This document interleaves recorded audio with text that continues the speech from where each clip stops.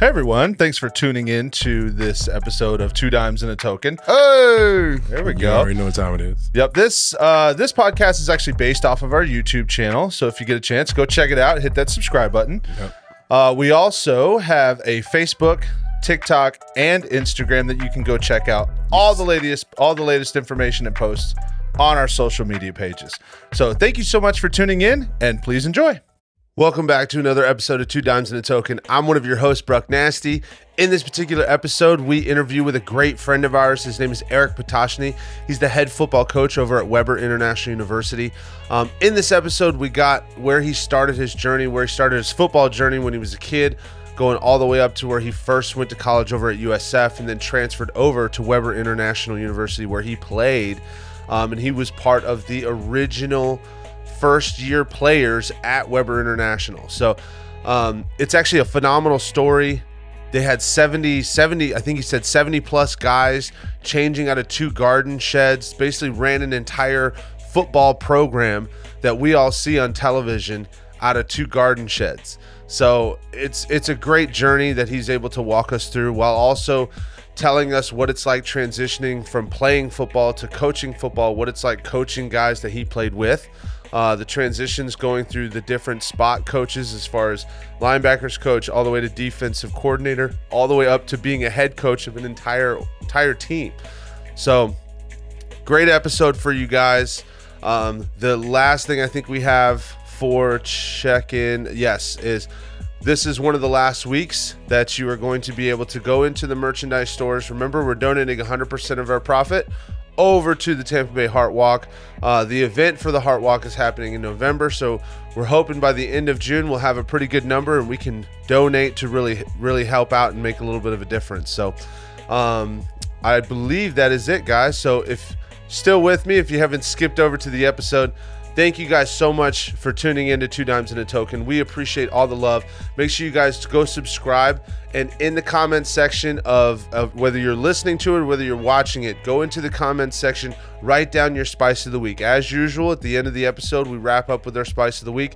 That is designed so that you guys can, we get everybody to start looking at a little bit more positivity in their lives, right? Everybody has rough days. Some people have rough weeks, but we can always look at that one positive thing that helps lift us up a little bit. So thank you guys so much for tuning in. We appreciate you. Go subscribe, hit the comments, all that fun stuff. And without further ado, here's Coach Pooch.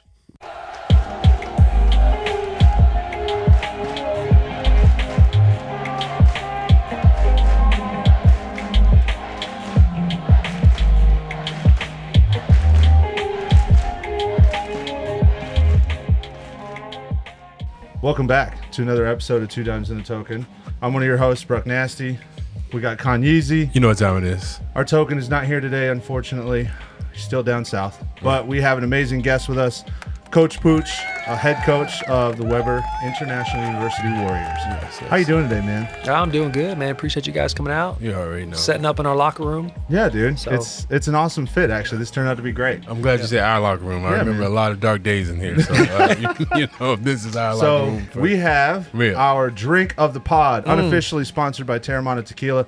Not yet sponsored by Terramana Tequila. What are we drinking today, Coach? This is your choice. Well, I'll tell you, this is something I've drank for a long time. This is going to about change your life. Yeah? Right here. This is the original citrus full throttle. Pooch, no, we listen, we couldn't even find this drink. I know you couldn't. Yeah, That's why dude. I said good luck when you asked me. Yo, right here, see? Cheers. I mean, Appreciate y'all. Thank you. Appreciate Gotcha. you, Yep. man. So, hey, man, I haven't had a full throttle since I played here. I know. you know what? Everyone, I want you all to know this tastes like shit. No, it's not that bad. All right, man. So, Just burns on the way down, man. yeah. That makes it good. It's like whiskey. So, we want to get your story today a little bit, man. So, tell us a little bit about where you grew up, what high school did you go to, what got you into football? Well, what got me into football, I started playing football when I was, 8 years old. Little League football. Brandon Broncos is where I started. So You were in Brandon? Brandon. I didn't know. Well, I played in Brandon. I didn't live there. Oh. So long story short, but that's where my parents worked close to there. We went to school close to there. So it was just easier to go play there. Yeah. So did that. Grew up in Tampa pretty much my whole life. Went to Tampa Bay Tech High School and So graduated from there, and ended up coming to Weber after a year at USF. I went there for a year, and then I came to Weber when the program first started here. So that's how, pretty much short story, how I ended up at Weber to begin with. Nice. I was always, fascinated by the mere fact that how did he got here? Because there's no way he was supposed to be here. We had a couple of people that like fit in perfectly. Hey, don't Pooch be wasn't riding one yet. of those. Don't be riding yet. When you see him and then you I see know you like played Jimmy with him and all that Barfield, shit. like it's like, okay, I'm not saying Jimmy was bad. Shout out to Jimmy. Jimmy was like a little small guy. We always know he was like Mighty Mouse. But I was like, okay, Jimmy belongs here. Yeah. Pooch, no, it didn't fit in at all. I'm glad you brought up Jimmy. Can I tell a story real quick? Absolutely. So Pooch, get close to that microphone. Jimmy was a weak side safety, and we called a safety blitz. Yeah. So, and I saw this vividly. There was a run play that went away from Jimmy, and he blitzes off the edge, and he is running and chasing. You see his feet just flipping. Yeah. Shoes flying off. One shoe goes this way. One shoe goes over here. He just kept on running and still made the tackle, and then went back and picked the shoes up, came back to the huddle. He ran so fast, he ran out of his shoes. That was Jimmy, man. He was just a down and dirty type player. Like, Yeah. it was an honor to back him up. Normally, I'd be like, you know what, that's my spot. But he just left it all out on the field. Yeah. That's fantastic, dude. So, what was the year that you officially got to college here? So I graduated high school in 2001 and went to USF that year, so 2001. 2002 was the first fall. So the fall of 2002 was the club season, 4-game schedule that started football here at Weber. That was the inaugural season. That was the official club season. Yeah. The official inaugural season wasn't until 2003. Gotcha. Okay. What was that like, man? What was the startup like? You had 4 games, and how many kids did you even have on the team? We probably had about 70, I would say.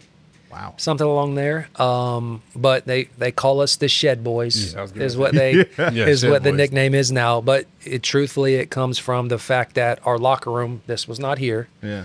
We changed every single day for practice, before and after, into garden sheds. And we would hang our stuff up on these hooks Yeah. with our equipment, with our shoulder pads and our helmets and all that. Take all of our pads out of our pants and put them on our little loops, click them together, and then we would drop them in the middle of the floor, and then they would wash our clothes that way. But that was literally where we changed that every day. And it was so hot. It was just miserable. I look back and it's like, Holy shit. what was I doing? What was happening? It was definitely a humbling experience, learning experience. Yeah. And it gave so many kids an opportunity to stay playing. in state.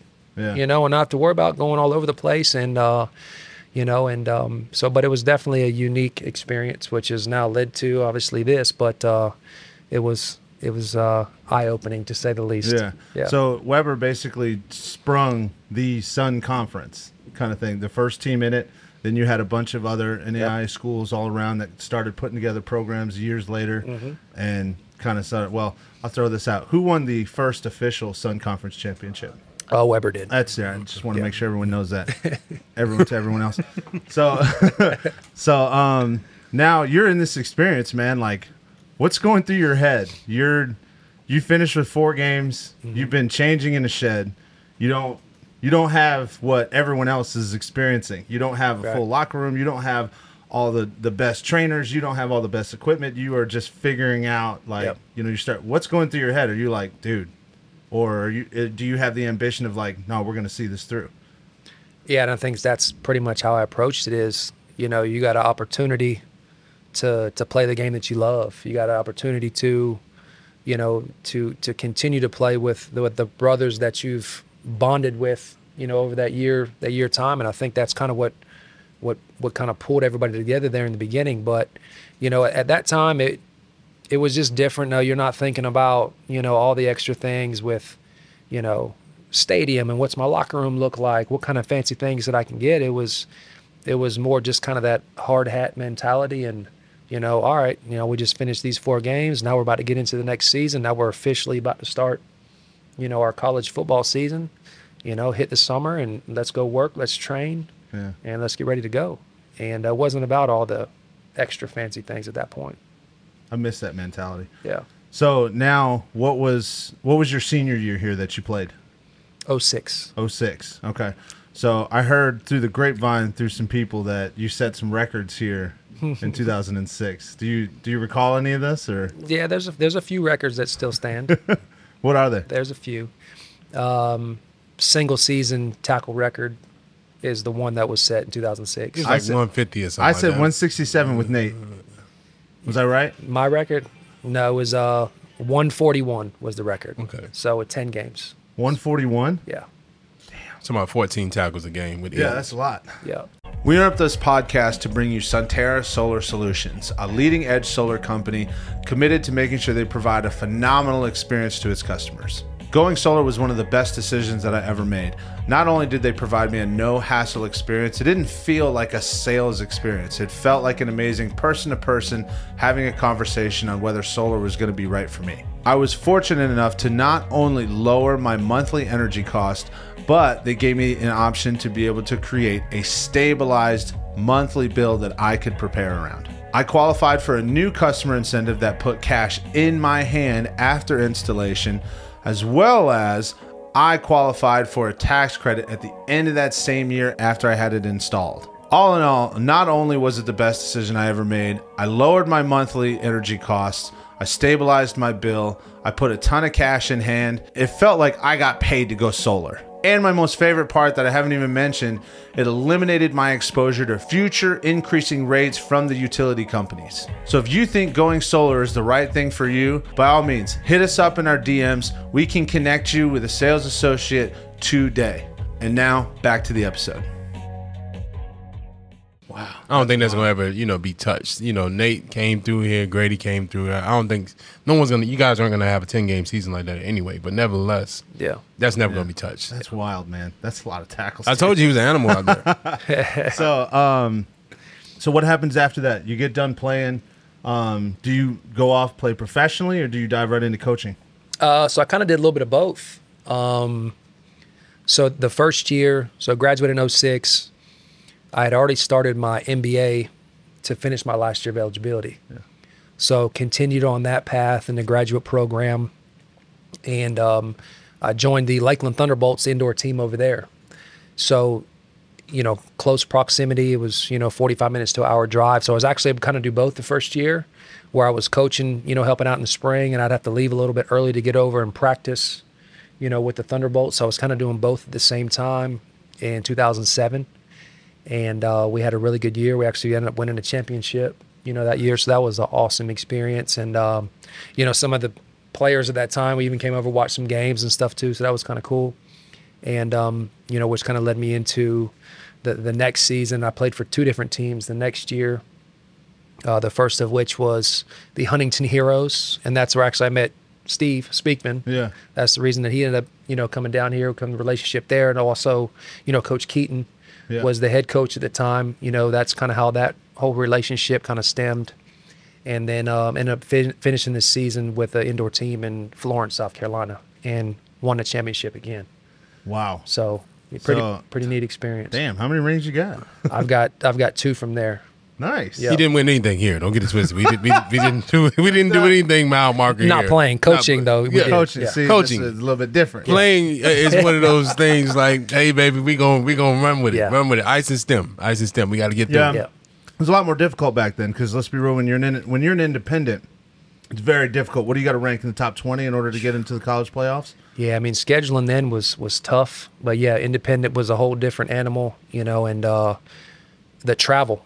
The travel was brutal, and the teams we had to play, and the competition. We're playing some Division I schools and Division II schools that were fully funded. Yeah. And here we are, a little NAI school, and just giving them hell and see what we can do. Yeah, I think 2010, 2011, when we beat UNC Pembroke. Mm-hmm. What did we go that year? We went like 8-4. 2010, 7-3. Was it 7-3ish? Something like that. Yeah. So I remember that year. That was my senior year. Yep. That was fantastic. So that must have felt great as a coach. Yeah, no, that was a huge win right there. I mean, against a fully funded Division II program. Yeah. We beat them in 2010. Yep, absolutely. That's fantastic, dude. Yep. So so now after you play basically 2 years at let's say professional level or arena level, right? Do you just do 2 years or did you do more? I had an opportunity to go back in the spring of 2009. Yeah. And it was actually kind of in between. So when 2007, I was with the Thunderbolts, still finishing my MBA.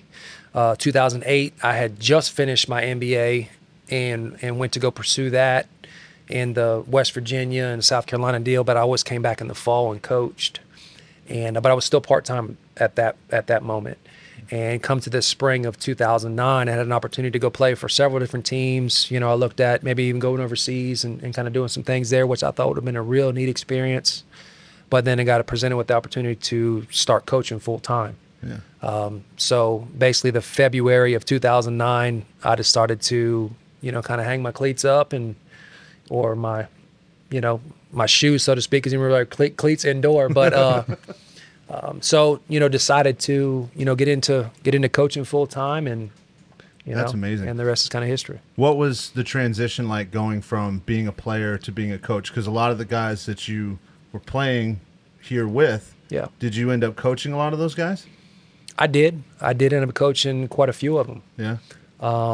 And that was kind of it's a different deal, because you're on one side of it, you're in the locker room, you're working out, you're sweating, you're going to practice, you're going to meetings and everything with those guys. Yeah. And now all of a sudden that you're basically kind of in charge of them. Yeah. It wasn't as hard for me for that side of it, just because I was, pretty much always, a leader on the team and a captain and those things anyway. So that part of it wasn't as hard of a transition as far as getting the players to listen to what I was saying. Yeah. But for me, it was harder personally because it wasn't, I can't coach you and go, hey, out here and go do this, where before I could just go do it myself. Yeah. You know what I mean? Yeah. So that part was a little eye-opening for me as I'm coaching guys to go do the things that I used to go do. So, that's where it kind of started to open my eyes to a different challenge. Yeah. Did you ever have an incident where you were having to coach a guy that you used to play with and it just wasn't meshing? Like it was really hard to get through to him that, hey, now I'm here and, I'm trying to help you become a better player. We're no longer teammates. Now I'm the guy that's helping you to get better. Did you ever have an individual instance where that was like difficult for you? No, and no, not really. And again, I think that was because I was always kind of in a leadership role anyway. Yeah. And, I did have a good playing career here. So I think the respect was already there from a lot of those players, where it's not like, I was telling them to do something that I didn't do, or, the conditioning side of it or the weightlifting side of it, or things that I didn't do myself. Yeah. And even now today, like I don't ask kids to do something that I have never done or I wouldn't have done myself. So from that perspective I think there was already a natural respect level from the players at that time. Nice. I'll tell you, it was a little different.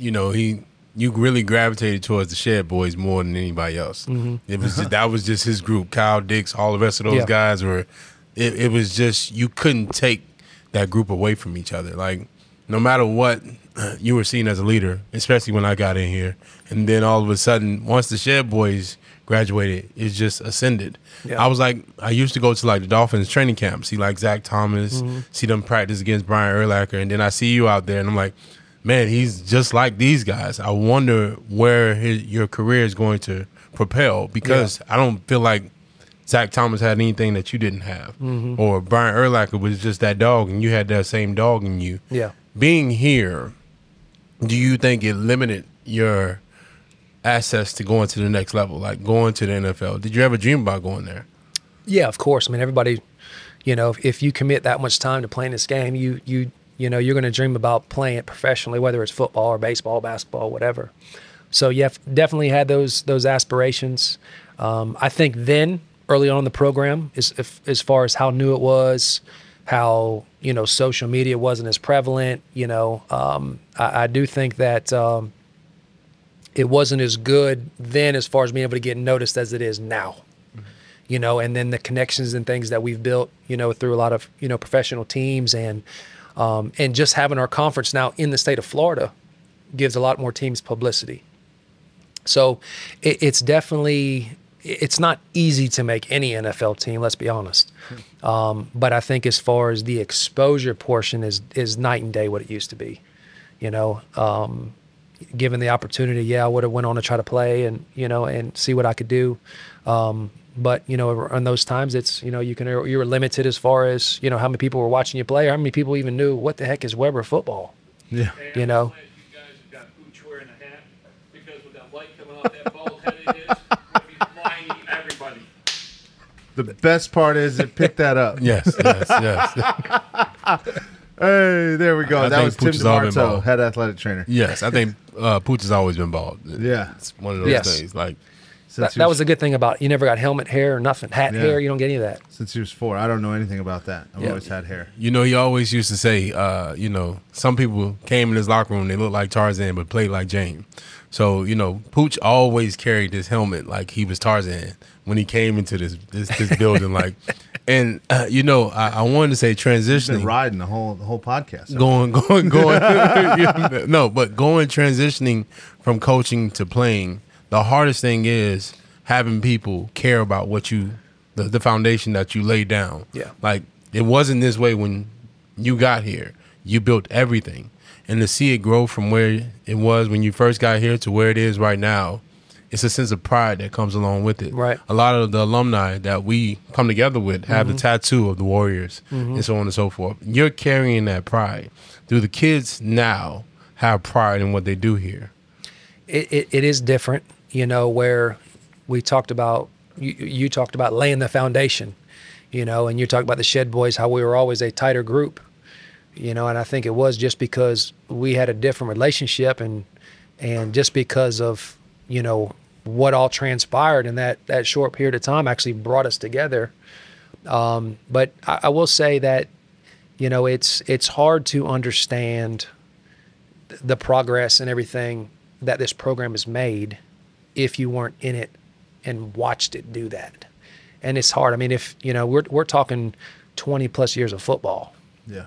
You know, and, you know, we're asking young kids now who are, you know, crazed about social media and everything else to relate back to how it was 20 years ago, 30 years, 40. They have no concept, you know, because the way it is now, they just see it for face value. Yeah. So that is probably the toughest part about coaching in general, whatever sport it is being able to relate to the new generation of kids.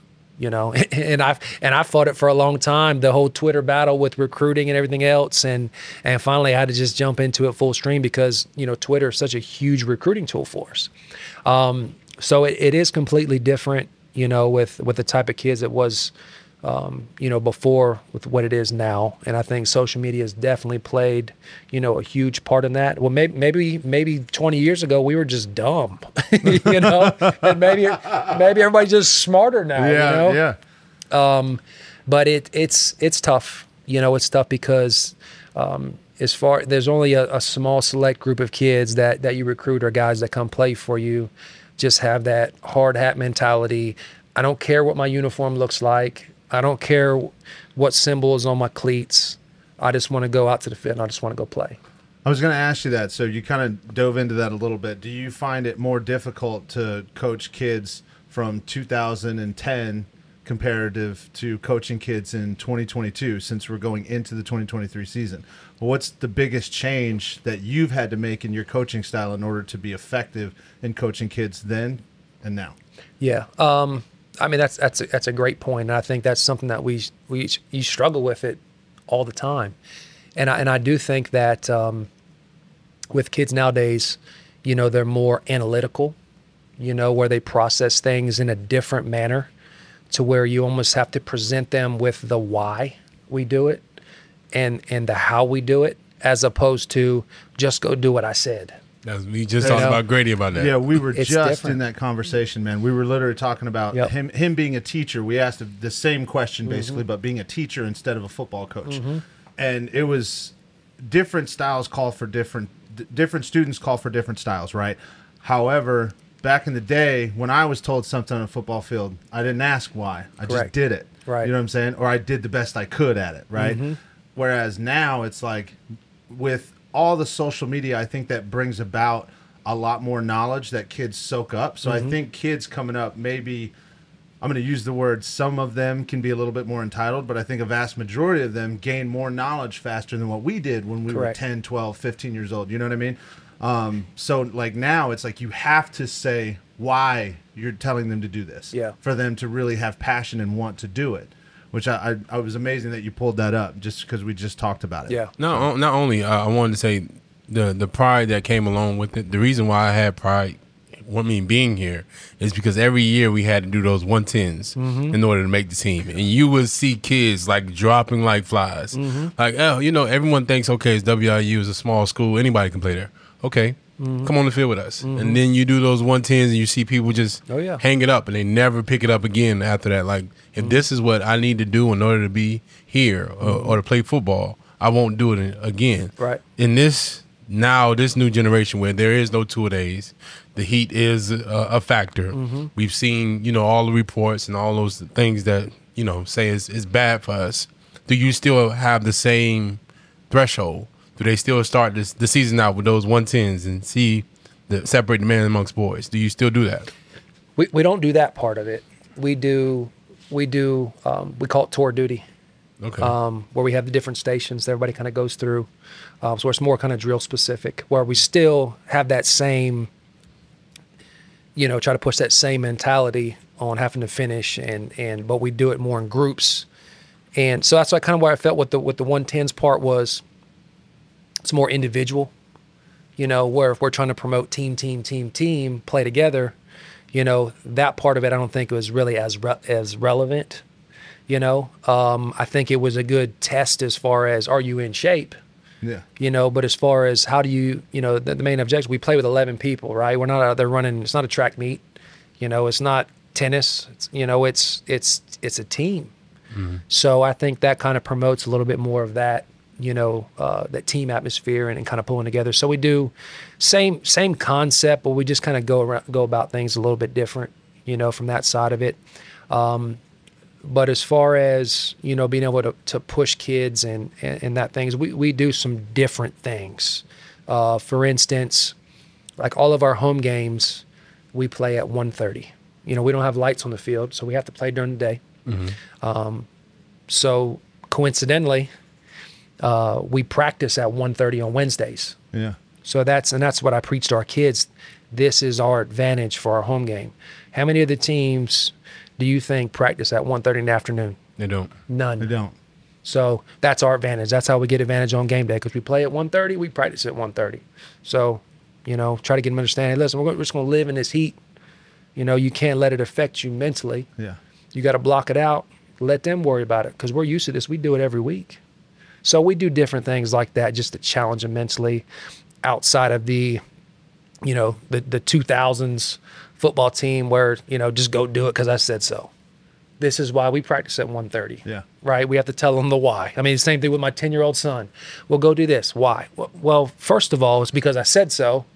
Yeah. Second of all, well, you got to do it because this, and this, you know? So I got you. You know, I think it's a lot of the same concepts, but you just kind of have to. No, I'm mad you got rid of it. I'm mad you guys got rid of it. That was, for me, every year, we the whole summer, I stayed here throughout the summer. Listen, your boy passed for that. All 4 of them, baby. I never failed one. You know what I'm saying? Might have took him 2 weeks, but he got him done. Yeah. What was it? What was it? Like cheaters? I did it. Yeah. Was it cheaters, lions, and like no? That's something else.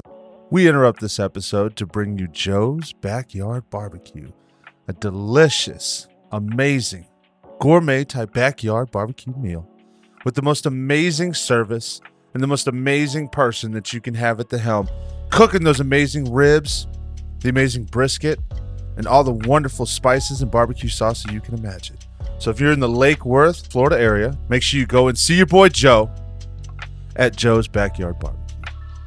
And now back to the episode. So you've transitioned, you've been here since the start, and you've played every single role that you can in this program besides offensive coaching, pretty much, right? So what was the biggest transition? Because you were a defensive coordinator for how long? How many years? From 2011 up until this year. Yeah. So you've now been the head coach for, I mean, you were interim, so it would be 2 years, right? Yes, though officially, I mean, it'd be going on to, let's see, interim before. So I guess it'll be my second season second as the official season. head coach. What was the biggest transition that you had to make personally, going from defensive coordinator to now head coach? Well, it's funny that you say that, because I've actually had this talk with our coaching staff and quite a bit. So, to be honest, for a lot of years, we weren't very good on offense. So I had to train our defensive guys to understand that if we give up more than 14 points, we're going to lose. Yeah. So basically I made it a point to make our defensive guys the biggest pricks that they could be. Yeah. And if it's going to be like that on Saturdays, then we're going to practice it all week. And we're not going to give the offense anything all week long, because we had to get them to understand that mentality. Now, on the flip side of it, when I became the head coach, I knew now I was in charge of the whole program, not just the defensive side of the ball. Yeah. So that had to change. But I also knew that I brought an offensive coordinator that I was confident in that could get the job done. And now we've hired another one too, and I'm confident in him as well. No longer DJ? Nope. Jason Robinson is a new offensive coordinator. Gotcha. Okay, man. I thought DJ was doing a great job last. He was. But he decided to get out and kind of go a different route with his career stuff, and something that's a little bit more flexible with family and stuff like that. I mean, it's tough during the season. You're 90 hours a week, bro. I mean, it ain't for the faint of heart. I was going to say, dude, when I was a GA, I mean, I was in this locker room doing shit for probably 15 to 16 hours a day. Yeah. Between when the players aren't even here, then you're out at practice, then you're fixing shit after practice, cleaning shit up, all kinds of stuff. Not to mention you sit down with figuring out game plans, figuring out coaching strategies, all that stuff. It's a lot of shit. So head coaching role bridged also, because I was still running the defense at the time. Yeah. But now I kind of had to take a step back, and the way I had trained these guys to practice, I had to try to undo a lot of those things, because truthfully, that's not the way you were supposed to prepare throughout the week. It is if you can't score any points. Yeah. But now that we finally started to establish some things and we could score, I had to kind of pull back on some of the defensive guys who we basically trained to be killers. Yeah. And get them to understand this is the new way we practice. Yeah. It's not, hey, go kill somebody every day. It's, no, we got to get him to Saturday because we need him on Saturday. I need you to do this throughout the week to get yourself ready. Where before, when I was just the defensive coordinator, it didn't matter what they did on Saturday anyway. I knew we couldn't score any points. So I had to train these guys to have that mentality every day. So that was a little bit of a challenge, to be 100% honest. That was the hardest thing about going from defensive coordinator, coaching position, now in charge of everything. And I had to basically scale back the defense a little bit and pull those guys back, because we were trying to catch the offense up to, where the defensive was. Because there was, years that we had, we were top 5, top 10 in the country in a lot of categories defensively. And, we were trying to get the offense to that point as well. And, once you're in charge of both sides, in charge of the whole program, it changes your mentality quite a bit. Yeah. As far as, the things that you have to get done. Yeah. So, last season, what was your overall record? Last year we were 6-4, and then we won a exhibition game, whatever, to unofficially finish 7-4. Unofficially. So, coming up for 2023 season. Yep. Right. What do you feel the season's going to look like for Weber International? Well, I mean, I'll tell you this: we've kind of gone through quite a bit of things. I think we've got some decent kids coming back. Mm-hmm. I think we graduated quite a few guys. Yeah.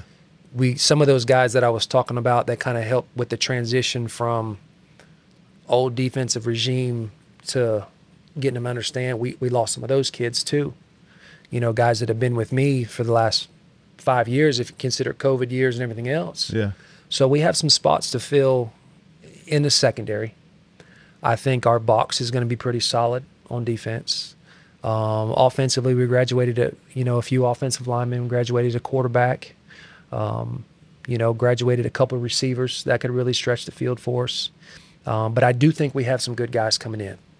I think we've hired some good coaches, and I think we've hired some guys that can really push our guys that we have coming in. And I think we have a few decent transfers coming in that can help us, along with, you know, some of our freshman class. And so it's, to be honest with you, it's going to be real interesting to see, because we do have a decent group of guys coming back. We've signed a decent group of freshman kids. We've got constant transfers in it. So truthfully, it's going to depend on how fast we can gel them together. Yeah. You know, because we're definitely going to have competition at every position, and that's all you can ask for, right? Go compete, see what's going to happen. But we're still looking for a couple guys in the secondary, Yeah. And then probably one more offensive tackle. And I mean, I will say that, you know, we're just in the beginning of June, you know, and we need probably 3 to 4 varsity guys, where in the past we were like probably need 15 still at this point. Yeah. So we're getting better from that side. We've got, you know, a few different things that have changed for the better as far as, you know, scholarships and recruiting budgets, Yeah. which have really helped us. And, you know, administrative wise have been, you know, fully supportive of some of those changes, which help us get some difference makers. And so, and that, you know, we pretty much got 3 things that we need to kind of tackle as far as, you know, how to really get our program where we need it to be. Yeah. And those 3 things are facilities, which we're making some progress there. We have some plans and things for making our field better, you know, recruit better players. And I think some of those scholarship structure stuff that we have in place are letting us do that. And then, you know, get better coaches. So we've got some things in plan there as far as how we can try to pay our coaches a little bit more. And I think that'll be kind of the last key piece as far as out of those 3 steps. Do you think this is going to be a little bit of a tough one for you, brother? I know you're not going to want to answer this all the way. Do you I don't even ever like get- the way you started that off. Do you ever get into a situation where you're pushing to make this program better? And we all know when you're passionate about something, whether it be football, whether it be a personal project, whether it be a job that you're creating, a business you're building, you're going to push to the fullest. You're going 110 miles an hour to try and make this thing the biggest it can be, right?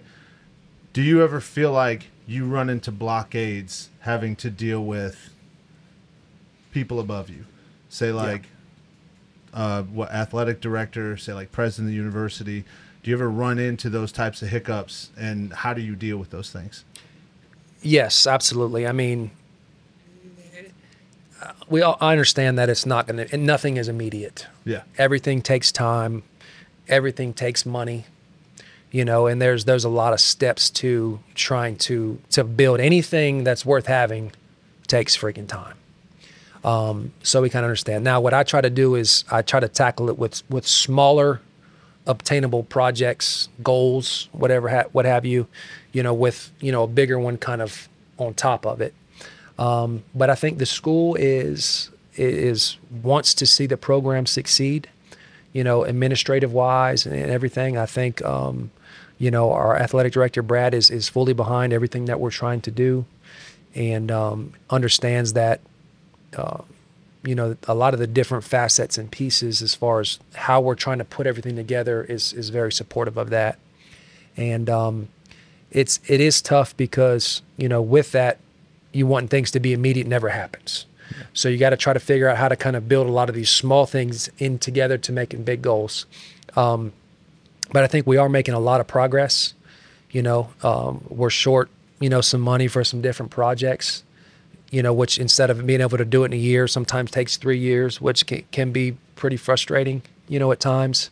But I haven't really been, I don't really ask for things that are ridiculous. Mm-hmm. You know, we try to get things done that we really need, or you know, from recruiting or from an organizational standpoint, or for the coaches or for the kids, or, you know, we don't ask for anything that's completely ridiculous. Yeah. So we try to have, you know, smaller obtainable goals, you know, and things with a little bit, you know, keeping budgets in mind and all those things.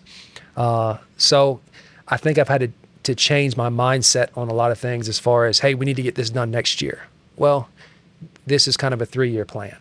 you know, on how to get some of those things done. So they are supportive, you know, to an extent, but we're very conscious of our budgets and the things that we can do.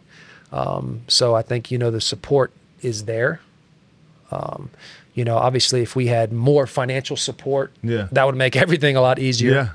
But I think we are moving in the right direction on a lot of those different things that we just talked about. So what happens if you bring a national championship to Weber International? Do those budgets get bigger? Well, we'll see. I mean, let's try to win a conference championship first, then we'll get the rest of them. But I we win one, then just trying to go win another one. You know. Well, I look at it. You know, this is for the future recruits that are looking at this and they're saying, you know, weighing the option whether they want to come here or not. This is a real, you know, gut punch question to ask you. Yeah. What makes this a successful season for you? Is it, you know, we had some horrible seasons where I feel like it was successful as far as camaraderie. It just took us too long to get gelling together. What's going to make this season, 2023, a successful season for you? Mm-hmm. Well, I've, you know, kind of like with everything else, I look at it as building blocks for the future, right? So kind of taking a step back. When I was the interim head coach, we won 2 games, right? But we beat a nationally ranked Faulkner, who was ranked top 15 at the time. Nobody that ever thought we were going to do that. But our kids just played, you know, and we didn't do that till the end of the season. Yeah. You know, we blew out Warner 72-28. You know, we battled Georgetown, who was a top 10 team at the time, you know, up until 3 minutes left to go in the game. And there was a lot of those games in that season. And then we get to, you know, last year, my first season as the official head coach, you know, we broke a bunch of records, especially towards the beginning. Yeah. You know, as far as how many games are winning in a row, and I mean, there's a ton of them. So, you know, and then we were close. We were 5-2. If we could have won a couple games, you know, then we had a chance to get in the playoffs. You know what I mean? So a lot of things. So this year for me is, you know, first step is bring our team together, teach them how to compete, you know, with the teams in our conference. And the measuring stick is going to be Kaiser, St. Thomas, Southeastern. Ave Maria is a tough program too. You know, then you still have Warner, Flomo, and we just added Thomas University. So our conference is freaking tough. Yeah. You know, our conference is tough. So the measuring stick for me is, you know, we want to be able to compete to win a conference championship, you know, and teach our guys what that feels like, you know, to be in contention. Last year we were in contention for it, but we were on the field and we were in contention, but mentally our kids were not, if that makes any sense. They wanted it so bad that as soon as a few things started to kind of go, they didn't know how to respond. So I think the challenge for us and for our team is we are young when it comes to a winning mentality, you know, because that's something we haven't hardly won any games in 10 years up until really this point of last year. So now that started to kind of change their mentality already. Now that's the expectation now. Yeah. You know, that's the new norm. So now we take that and we try to bridge it to now get them to understand how to compete for our conference championship. I feel you on that. So, I wanted to ask you this, but what do you feel like? Obviously, we talked a little bit about Weber and where you want the program to go and stuff, but what do you feel should be the number one goal of a coach? And I know if you ask 10 different coaches, you'll get 10 different answers, right? But I've heard a lot recently, especially doing a lot of sports podcasts, sitting with guys like we sat with a lot of trainers, former players, you know, talking with Sal up in Buffalo. A lot of the things that you'll hear is like, hey, my job is not always connected to wins and losses. My job is to make the men or women, depending on who you're coaching, when they come into this program and when they leave, just a little bit better and prepared for the next step. You know, so what would you say is, in your opinion, a coach's number one goal when it comes to coaching and athletics? I agree with that. I mean, of course, you're in athletics because, you know, you want to make a difference in young people's lives, and that's college sports, college athletics, high school, youth, whatever. You're using the athletic portion, kind of as that tool, basically. So the adversity that you deal with when you play any sport, okay? And obviously I'm a football coach, so we'll talk about football. But the adversity that you deal with throughout the course of a season, a practice, a game, any of those things translate to later on in life, and I talk to our guys about that all the time. The adversity and how you deal with every situation is going to be directly, influential, and you can relate to that later on in life. So if something bad happens and you lose your job, there's some adversity. How are you going to respond? Are you going to lay down and quit? Are you going to get up and fight, and you're going to get up and go find another one, find a way to make some money? Are you going, if you're down at halftime, you're down 14 points. Same thing. You just lost your job. We're down 14 points. You going to lay down and quit? Are you going to come back out and play the last 30 minutes of the game and see how? So I think it's all relative. At the end of the day, you want young people, when they come into your program, to leave better than when you got them. And I think if they get nothing else from what you try to teach them, is how to battle through adversity. Because on a daily basis how many bad things happen on a weekly basis, whatever the case may be. If you can teach them how to deal with that and how to cope with that, and not only just not shut down, but how to respond. To me, that's the main thing that I think college athletics can teach young people, is how to deal with adversity. That's awesome. That's awesome. I'm gonna tell you, I'm gonna go back just for 1 second. When you said going from the defensive coordinator to the head coach, my last year playing here, we played versus Savannah State and a couple of teams. We beat them, but hey, we beat them. The notion behind that was I didn't want to kill my teammates, and back when you were, just getting into the groove of things, we were practice how you play. Practice how you play. Practice how you play. Yeah. But you can't take out your teammates. Right. I had that notion as a player, like, man, I've been playing with this guy for 4 years. I don't want to cut him low. I don't want to flip him. And coaches be like, man, you're not giving us what we want because we want to see you kill that guy. You can't let up in practice and then we think you're going to execute in the game. It's just not that way. Yeah. Now you have the mentality that I had like my senior year, where you can let up. You don't want to kill that player because we need that player on Saturday. We need Atwood. We need these guys, Rupert, and so on and so forth. As much as you want him, knock those guys out, you still know I need those guys. And the disappointment that comes from the coaches, like, you just don't have that dog in you. It's like, man, I got that dog, but you don't want to hurt your players. Now in this day and age, you grasp that concept that I don't want to hurt my players. I want them to play on Saturday. How do you keep them how do you make them let go the throttle instead of just going, training killers?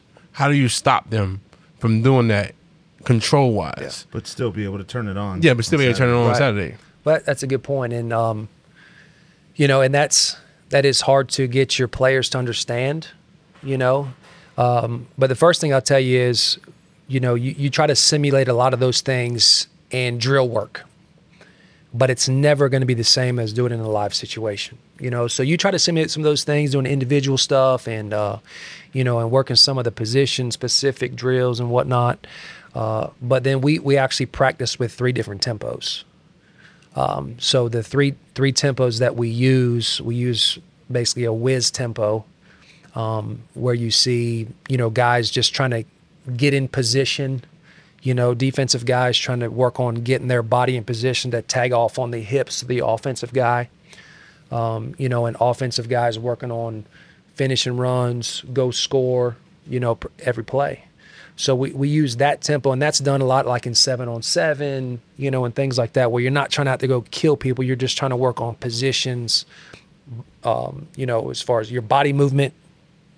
So that's the first one we use. Then we use a thud tempo, where everything is staying up top, but it's full contact, everything up top, no going low. So it's basically full speed as long as everything is up top. Nothing, no cut blocks, no low tackles, nothing. And then the other tempo, which we'll use, minimally, you might use it 2 to 3 times during camp. And now we're full everything. I mean, we're talking cut blocks, low tackles, everything. So I think you do it. There's time and a place to do all those things, and it has to be communicated between everybody. And I literally stop every single team drill before we start and say, this is the tempo of the drill. So that way you eliminate any of the gray area and get guys to understand this is the point of what we're doing right now. And we talk about, because we have meetings before we go out to the field. So for those things, there is a time and place for them. But it's only during those specific times. It's not going to be an everyday, all-day thing. So we identify those drills and we practice in those 3 tempos. Gotcha. That's awesome. That's fantastic. So I love the football conversation, man. It's good. It's good to get back into it. We've been talking about a lot of different shit lately. And to me, and this is just the last thing about football. I feel like football players are the gladiators of this generation. Mm-hmm. We are the warriors. We are, and I love the mere fact that we are the warriors. Creating gladiators, men amongst men, that set themselves apart from everyone else. You have that. When will you walk away from this? Like, at what point is I've done what I needed to do? I'm good with doing, just selling off and doing something completely different. Is there a part of you that will ever just say, I did enough, I'm good? Will the fire ever go out?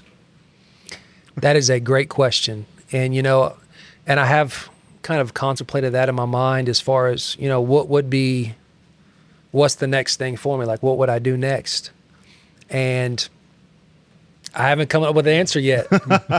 So we all seen the other guy that used to run this organization. Yeah. Because the fire's right there still. He's still hot. But the other guy that good. used to run this thing, you didn't hear anything. Yeah. He just walked off like a gladiator of such, dropped his such, and he just disappeared. And I always wondered what made him just say, okay, I've done enough. Well, I mean, I think for me, it's my job here, from my vision for this program, is far from over. And I think I've always looked at Weber and the program here as so much potential, and I felt like we never even hardly scratched the surface of what we could accomplish. And I think that's what kind of motivates me to keep going, as well as we talked about the Shed Boys, and I feel like I've every single person that has come through this program, even if I haven't coached them directly, I've built some type of relationship with them. So I've, kind of been attached to every single person that has kind of come through this program. And I feel like for so many years that we've always just underachieved, so I feel like for me, there is so much potential here. And, I feel like being here for so long, I feel like I owe it to everybody that's come through this program to make this program successful. So then, you want to come back and watch a game on Saturdays. You want to bring your kids back to watch a game. You can say, hey, I played here.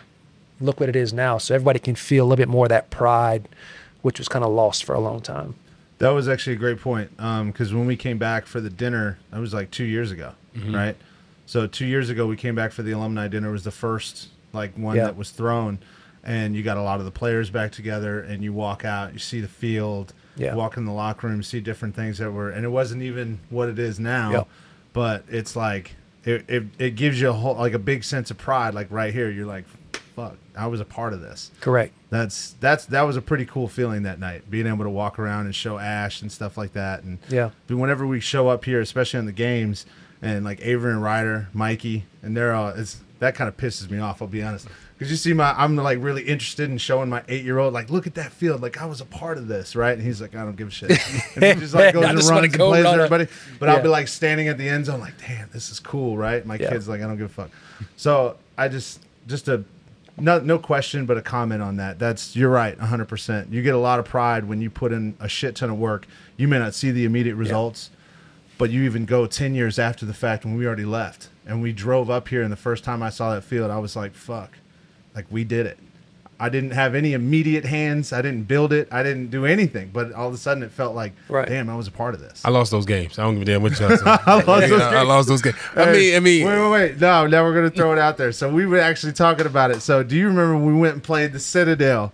The first time we went and played the Citadel, we got what, like 150 grand to go over there and get our asses beat.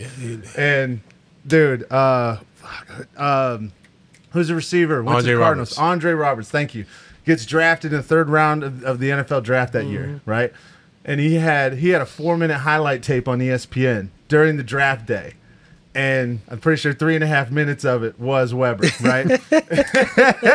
We went down like 28-0 in the first 3.5 minutes. That was right. And the funniest part of that is the last clip of his highlight tape. You can see Keon, number 9, in the back, getting bombed. He's pulling his flag. I'm gonna say this again. Hey. VA, you know we were famous for cover 3. You know I got hooked to curl. You know, I got hooked curl. He got a corner route. But that's the problem. It's supposed to be curled to flat. Curl the flat. Either way, I'm 10 years. That's why I got bombed. So VA, he has deep thirds. It's a corner route. It's a hitch corner. Everybody's seen that play a million times. I see the hitch and I see the corner. He sat on the hitch, and He sat on the hitch, and I'm over here like, where the hell are you supposed to be at?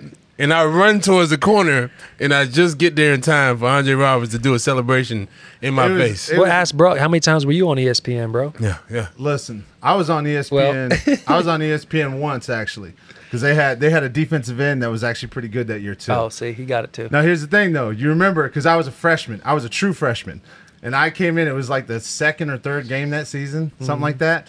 Damian Senor. So he comes out the game after the first drive. And you remember we had Corey as our quarterback, right? And I remember he dropped back on third down. It's like 3rd and 10. No separation from any receiver. Nothing. And he's like, fuck this. And he just dropped. Because he had 3 guys, right? And Big D, we called him. Big D comes off the field and he was like, hey, bro. Yeah, I'm out. I said, bro. We were already down 28-0. We had 1 offensive drive. And he was like, it's about that time, big guy. So I played the entire game besides the first drive as a true freshman. And I actually remember we had Coach Spiva at that time. He graded me at a C+. I felt good with that grade. I felt like he was generous. Yeah, he was definitely generous. Nobody should got it. I had 2 pancakes that game, and they were both on the same play because I actually went and hit the wrong guy, and I tripped the other guy with my feet. That's a shit. two. Yeah. That sounds horrible, bro. That's fantastic. I want to tell you, going here for 4 years, I felt like we had spectacular talent, like some guys that were just amazing, but we had poor coaching. And coming back last year and seeing you guys out there, I felt like we had real pride in putting our players in the right position. Right. They just didn't perform. There's a lot more passion from the sideline than usual. Don't get it twisted. Like, we play very shorter, and they ran goal line the entire game, and we're still in the 3-3 stack. Yep. And I'm like, when are we going to transition to prepare our gladiators to win? We weren't set up to win. A lot of those games we were already losing before we even played. Yeah. So when I see this team now, I'm excited to come on Saturday because I seen us prepare for the team. We just have to show up. Yeah. That to me is better than anything else. If Mikey said he wanted to come and play at my alumni, I'm okay with that. Just because he's going to be put in a position to perform, you just got to show up. Yeah. Now, it feels a whole lot better. Whereas though before I was like, I can ride the pine, baby. They're going to ride. They're going to do 9 people. Linemen against 6 DBs. So you were part of the coaching staff at that point. Why didn't you guys say anything? Like, this wasn't a good. I'm gonna bash him right now. I'm gonna bash here. Remember, he was riding you the whole first 30 minutes. Like, hey man, you were the greatest. Oh, he was a phenomenal player. What the f? Yeah, like, I always wanted to ask Pooch this. Like, you were a part of this. You have a say so. We don't have a say so. Players back in the day do as I say. Now, if you got a suggestion, we got a suggestion box for you. You're gonna throw it in the trash. Yeah. Now, you were a part of that. Well, I mean, I'll tell you, I've learned a lot, and I still learn every single day, as far as coaching, and, from early on, you know, to me, it was very vanilla as far as other positions. Like I could coach the hell out of some linebackers because that's what I played, and I understood how all the pieces went together. But as far as like schemes and stuff like that, you know, coming in and just starting coaching, it's tough. It's tough, and be able to tweak things based off of, you know, what certain teams do and this, that, whatever. But to be honest with you, man, you know, a lot of those decisions were above my pay grade. Gotcha. You know what I mean? But now they're not. But now they're not. That's why I'm saying it's a good transition. Yeah. And I wanted to let you know I take pride in watching that, because before it was hard. Like on the sideline, you'd be like, man, we're not setting ourselves up to win. We get the game film, and I'm like, okay, these guys they just run the ball. They're not a good passer. I think Shorter had one wide receiver with one arm, and he obviously wasn't getting the ball. He did, actually. He had one arm. He had one arm, and he caught a pass for 30 yards. That's true. Don't tell anybody that. But nevertheless, Yeah. but that was the only pass they had. I would say this, man. I think, and just from watching it and from evolution of the game, too, I think you also, like, those are called growing pains. Like, and you just said it earlier yourself. You go through this whole process, and realistically, like, you had coaches at your disposal that, you know, you've been working with for a short period of time. So not all the expertise is sitting in the same room all the time. Now all of a sudden this happens, you're like, okay, now I know never to do this again. Then you get to the next year, and now I know not to do that again. Now I know not to do that. Now all of a sudden we're here, and you're culminating, you know, 20 years of Weber football now. And now all of a sudden, like, the coaching staff, in my opinion, is always improving. Just like our ability to recruit, just like the talent we're bringing in, right? Just like the facilities, like every step of the way, like you see the progress. That's something I think when you ask that question, I looked at it always as like, it's a growing pain. We got our ass beat, but we know for a fact if we're lined up 7, we're not going to run a 3-3 stack. You know, we're going to game plan. We're going to figure some things out, make adjustments, those types of things. But I think it reflects in the overall program based upon now. You come to a game on Saturday, and I'm not saying this just because I'm prejudiced. I'm saying this because I've seen it. Now you come on a Saturday, we compete. Yeah. You know what I'm saying? Sometimes of the 9 or 10 games that we'd schedule 10, 15 years ago, I mean, it didn't feel that way. Correct. Sometimes it felt like we're just walking into an ass beating. Right. And we all knew it, kind of thing. You know, but now it's like, holy shit, we've learned a lot. We're putting together, when we come out on Saturday, it's like, this is a great program. There's pride on the sideline. There's tons of enthusiasm. You have kids that are passionate about it. You have coaches getting just as hype as players, and they compete. And you don't really know, like, you're going in with the confidence to say, I think Weber's going to take this one. Yeah. You know, so that's how that's how I see it anyway. Yeah, and I think there's a lot of things, and really that's all you want at the end of the day is for your players to go into a game and have confidence that they can go win. Yeah. And then you as coaches know that your kids are going to go compete their butts off, you know, for 60 minutes and let the chips fall where they may. Yeah. You know, and, you know, from the coaching side too, we've tweaked some things this year more so than we ever have, just because our conference has changed, where it was a lot more pass heavy. Now it's getting a little bit more run heavy. So our defensive scheme is now a little bit different. You know, we're doing some different things on offense now with our new offensive coordinator. Our special teams is going to be different. So everything that we've kind of done before is going to be a lot different. And I think that's important too, because as things change, as teams change schematically, we have to be able to adapt with that. I think that's part of coaching. You know, where before, like even when my first season as defense coordinator was 2011, I think probably 50 to 60% of the time we just ran base, and it was not. It was basically just like, hey, I'm just going to call this because I know it's safe. I think we can stop them here, but it's also I'm going to make them beat us, not us beat ourselves at that point. And it was because of lack of confidence too, you know, on some of those things. But you know, I think we've, you know, especially now we're 2023, and we have an established conference where you know you're going to consistently play these teams every single year. You've kind of know what it is. Now we can afford to tweak some of those things where even before, like you might play these 10 teams one year, you might play 2 of the same teams the next year. There was no stability in recruiting because you're playing against different stuff all the time. And now that we have an established conference, and we'll play a few teams out of conference as well, a few games, but it helps you to recruit more efficiently too. Yeah. Now, hey, I know what I seen last year. I know what they're doing. I have to recruit to stop best teams. Yeah.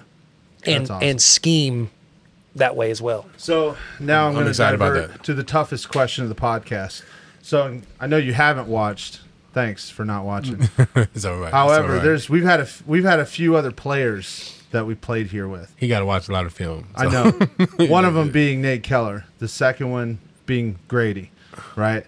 And we asked those guys a question, and we asked them to compare themselves to all the other linebackers that ever stepped foot in this building and played a game, right? And we asked Nate Keller and Grady, said, who's the best linebacker that ever came through this program, right? So I'm sad to say neither one of them had the Richard Sherman approach, which I was very excited for one of them to be like, bro, that was me. You know what I'm saying? Well, Nate's grown up a lot, I think, from that side of it. If you probably would have caught him about 10 years ago, he would have told you. Yes. So we're going to pose that same question to you, man, yourself included. Who was the best linebacker that ever played in Weber history? I'll tell you, I played with some really good ones too. Suggs was a good one. Tate was a good one. I just talked to Gino actually a couple of days ago. He was a good one. Some guys that you play with. I mean, Yannick, Bo Barnes. I was going to say Bo. Matt Davidson, who played with Nate, was a good one too. He only played, defense for a short period of time. Man, I'm just trying to think about all the linebackers. We just had a good one that graduated a couple of years ago, Colton Cormier. Mm-hmm. I mean, he was a good player. He was smart, and so it's tough. I think we've had so many good players, so many good ones, and actually had the privilege of coaching a lot of those guys. And some of those guys, Nate's on the record board for a few things. I think Yannick's up there too for some stuff. I saw Bo actually. Y'all remember that Southern Virginia game when that kid ran that tunnel screen? When Bo ran him down? And Bo, I thought Bo killed that kid. Yes. I don't know if y'all remember that. That was actually the first game ever that Coach Speakman watched. He was not even down here coaching yet. He drove over and watched that game in Virginia. I do remember that. And I thought Bo killed that kid. I do remember that, absolutely. Because I always distribute that best play whenever he had that pick against Pembroke back. But yes, I do. No, I mean, that hit, the first thing that touched the ground was the back of that kid's helmet. I know, bro. Oh, my God. Bo was a different type of guy. And to be honest with you, Bo was like, I was bigger than Bo. Bo looked like he was 160 pounds, like wet. Yeah. It was funny, but he played with attitude and he played with like ferociousness. I thought Bo was fantastic. A mechanic when I first seen him. He had no football. Bo, please God, come on this podcast. Bo didn't look like he can do anything. Man, I'm not going to commit to it. I had a good career here playing, and still have some records to this day. A bunch of those other guys have records. Yeah. I know you're trying to get me to say something, bullshit. Man. But I'm really think that's bullshit. Yeah, let's just call it what it is. What was it? Give it to number 9. We had one linebacker, and I think he's arguably the worst. I don't give a damn. We played versus Carson Newman, and he was getting cracked the entire game. He was like 6'4". Man, I can't think of his name right now. He was getting cracked the entire time, but we thought he was going to be the best thing known to man. I know you know who I'm talking about. He played with me? Yeah, he played with you. We always had him rushing on the end. Are you talking about Tate? Was it Tate? Yeah, that was Tate. He was huge. Yeah, he came in. I was going to say he was 6'3", 6'4". He looked like he was about 225, 235. Yeah, he came off the edge, and we thought DT. There you go. We thought that was it. That was DT. We thought DT was going to be the best thing since sliced bread, and I would choose Bo over DT any day. Bo was a dog, man. But Bo didn't have DT size. Hey, if you had, funny, DT gonna go on IG and be like, "Hey man, but we all know, DT just had the size. He didn't have the. He had the prototypical NFL look. There's no doubt about it. I mean, he had it all. He was looked like Tarzan. Absolutely. I had no idea. I was a freshman when he was a senior, so I didn't analyze him playing. I was always trying to learn and all that shit. But I did see him a lot. Yeah. No, I mean, in all honesty, DT had all the intangibles. Yeah. Bo had all the heart. Yeah. He took pride in every snap he was out there, and he gave it your all. And you knew you were letting Bo down if you didn't go. Yeah. DT, on the other hand, if he got cracked one too many times. Keep talking shit. Well, I think the difference is, especially with a lot of those guys, you know what I mean, that we talk about, not just linebackers, but any good player. It's the ability is one thing, but then the work ethic and the things that you do to prepare over the summer. Yep. Is the other thing. And then the third thing is, the time that you put into watching film to learn your craft. There's so many people that are great athletes, but lack the other two. Yep. There's so many people that are great athletes that work hard over the summer, but they don't put the time into watching film, or they might be really smart, watch film, understand it, and, they're good players, but they don't put the work in over the summer. So the special ones are the ones that can put all three of those things together. So we'll kind of finish up with this one of the last questions. But what if you had a piece of advice that you would give to high school kids? Because honestly, one of the things I wanted to put this together for was we want to use it as get to know who you are. Right. We have a big standing when it comes to this university, and we're very proud of where this program has come. And, it's definitely something I'm never ashamed to step up on a pedestal and say, I went here, so what? And you donated money.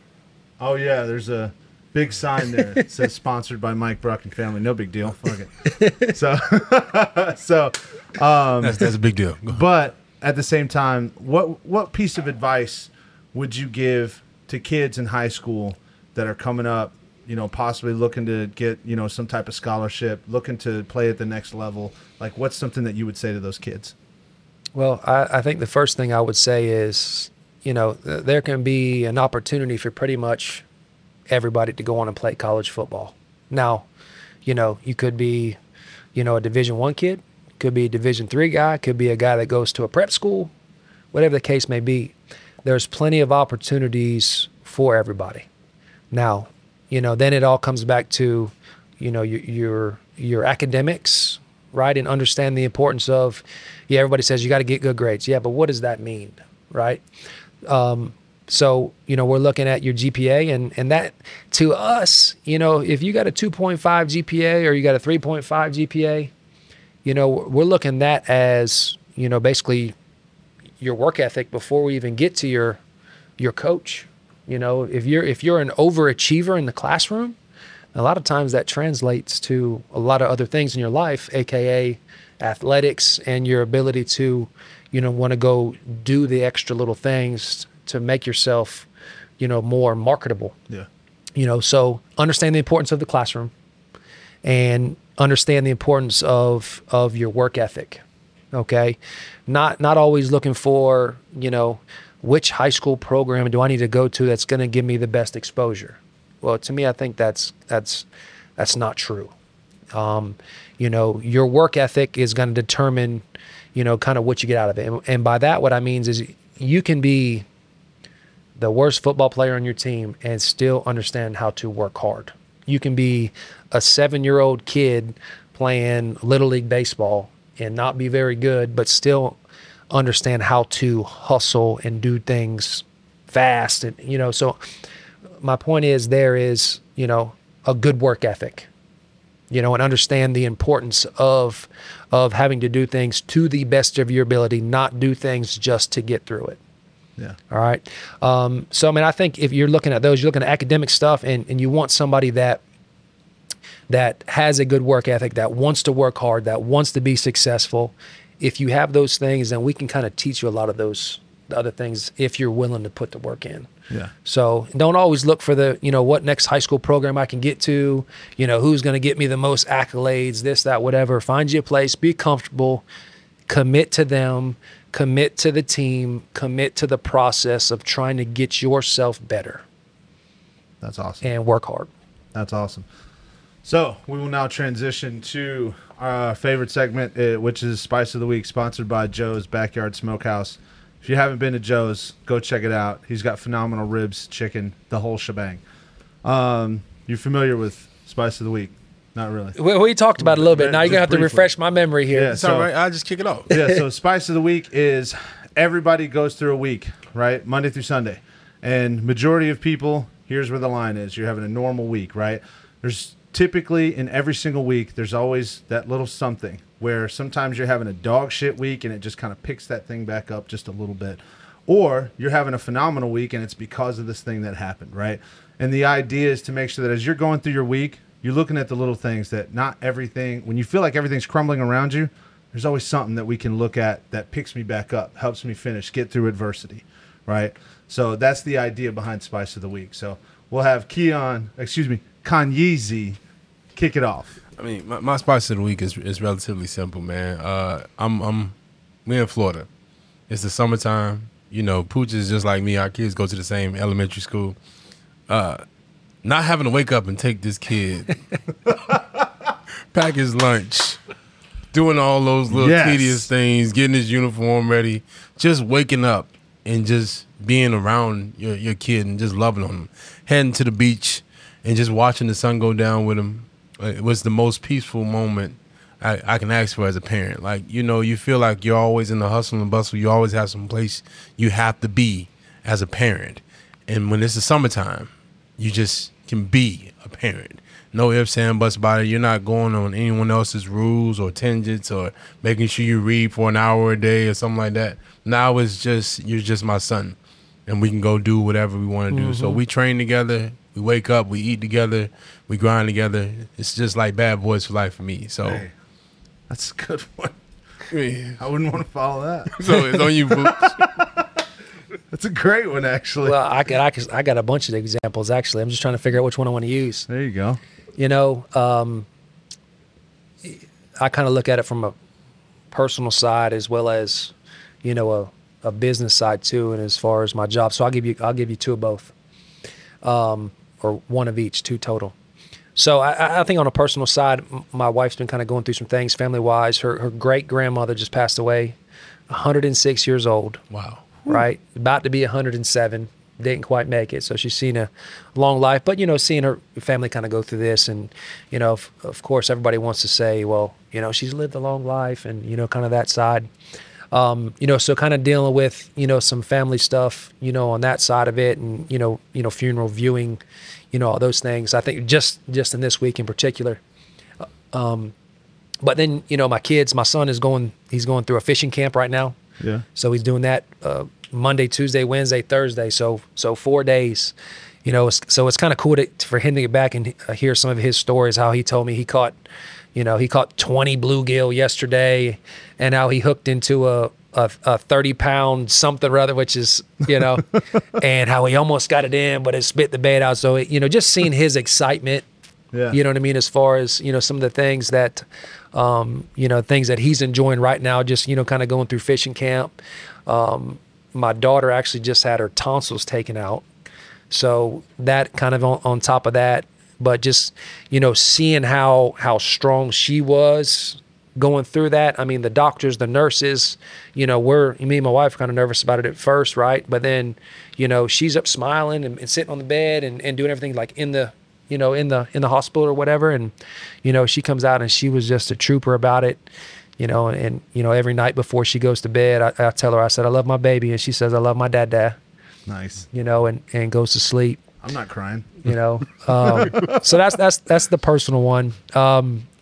But now on the schooling side over here, we talked about some of the projects we're trying to get done. And we were kind of at a little standstill with, you know, kind of our bleacher project and getting some movement on some things. So we got some good news on that early this week. We've got, you know, a contractor that's actually stepping in to help us with that project. Leo's Construction, I'll give him a shout out.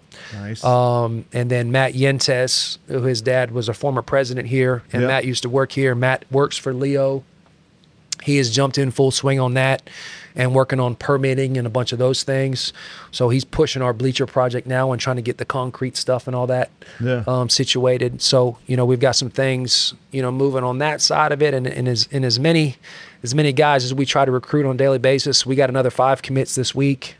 you know, so we're starting to solidify some things. So, you know, with every, you know, every bad thing that happens, then, you know, something positive is always going to come out on the other end. So, like that. You know, it's sometimes that's harder to see, but yes, here we are. Yeah, he had like 3 or 4 in there, and all of them are pretty dope. Want me to keep going? No, I mean, listen, I'm going how always good my life happy. is, baby. I mean, you found those little things to be happy about. A lot of people always feel like, man, life sucks. No, man, this right here, where I tell them about, you are where you're supposed to be at. Yes, and just remember that and hold true to that. Yeah, Yes. Remember the adversity part that we were talking about earlier with our players and our team and stuff. I mean, that directly is linked to all those things, right? I mean, it's every day. We know that. Yep, absolutely. That's awesome, dude. I'm kind of fired up right now. You know what I'm saying? Feel like I want to play again. No, not really. Not really. All right, really. so I'll put the cleats on. That's about it. yeah, put the cleats on. It just deflates, you know. So my spice of the week this week, truthfully, was kind of the idea of looking forward to coming back here and shooting this podcast. It's kind of lame, a little bit, I know, a little bit of a letdown because you guys came through big and I'm coming through a little bit of a lame one. But every time I get to come back here, I get really excited because it's a place where I think you'll agree to this. When I came in, I was a shithead and I was a moron and I really didn't understand how the world worked. And I got in a lot of shit here. I got in a lot of trouble here. I had some great moments here. And I got made fun of a lot by certain people, right? I got, rightfully so, you know. And then there's a trainer in there that used to give me shit on a daily basis, and I spent 5.5 years here. Finished as, from what I understand, one of the last graduate assistants here. And when I got out in the world, I excelled more than I ever thought I could. And it seemed like everything I put my hands in was just easy. It was easy to put it together. And going through the years and where I'm at now, looking back, I've never been more appreciative of all the shit that I got from people trying to teach me lessons here. And it's put me in a position where now I have a lot of comfort. And, you know, I'm always thankful, and I always love coming back here, being able to bullshit with you, being able to chit-chat with the coaches, learn more about what the program's trying to do. And it just kind of gives me a little bit of juice, you know what I'm saying? Gets me a little fired up, and I'm like, fuck yeah, dude. Like, it's cool to be back here, you know? So some people look at it as, oh, damn, people were doing this. But when you get through it and you see why and all the lessons that I was able to learn, I was able to grow, I was able to develop, not only as a player, but as a person and as a human being, and learn morals, everything all together. So that's why coming here, shooting this one is my spice of the week. Well, I will tell you this, though. All the shit that we gave you, you deserved every single bit I of did. it. Yeah, but I look did. at you now, man. You're good. Look, You're successful, baby. You're Yeah. successful. Yeah. yeah, a little overweight, but, you know, fuck it. It's all right. That means you're eating good. That's all that means. You're This eating is good. good. It's all good. Like, And you're fuck not it. working So- out. But All right, guys, thank you so much for tuning into this episode. And if you haven't already, if you don't know, right, we have Coach Pooch here, head coach of Weber International University football. Go find these guys on all their socials. What are all the socials you guys have? We got Facebook, Twitter. I think some of the coaches have Instagram. We got everything. Everything. So if you're looking for a program that you want to follow, say you're in the Central Florida area or wherever it is, if you're looking for maybe even a smaller program to look at, not just Division I, Florida, all that bullshit, even though they suck, look to this guy. Look to this program because they're doing some great things. We have a great head coach here, somebody that believes in really helping create better lives for all the kids that come through this program. And that's something that I jump behind every single time. So, like I said, go follow all these guys on social media. Make sure you guys go to 2 Dimes and a Token on YouTube. Hit that subscribe button. You already right? know. Leave comments. And for the last fucking time, I'm going to tell you guys, leave your spice of the week in the comment section. We want to know what is helping you get through the week. We want to know how you're feeling, right? We want you to get involved in the conversation. We want to pull you in, and we want you to be a part of it. So go in the comments section. Tell us your spice of the week. That way we can chat with you. he said that a little bit aggressively. Hell yeah, I said it I aggressively. want you guys to know one last thing. Weber is good for one thing. You're a name and not a number. So if you want to go to a place where people are going to remember your name, come here. If you want to go to a place where you're a number, go wherever you want to go. So we appreciate you guys tuning in. Like and subscribe. And like and subscribe. Stay do all tuned the in. good shit. Stay tuned in. I'm calling it right now. Weber goes undefeated. Mic drop. Later. Appreciate it. 2 dimes and a token. Give me a glow.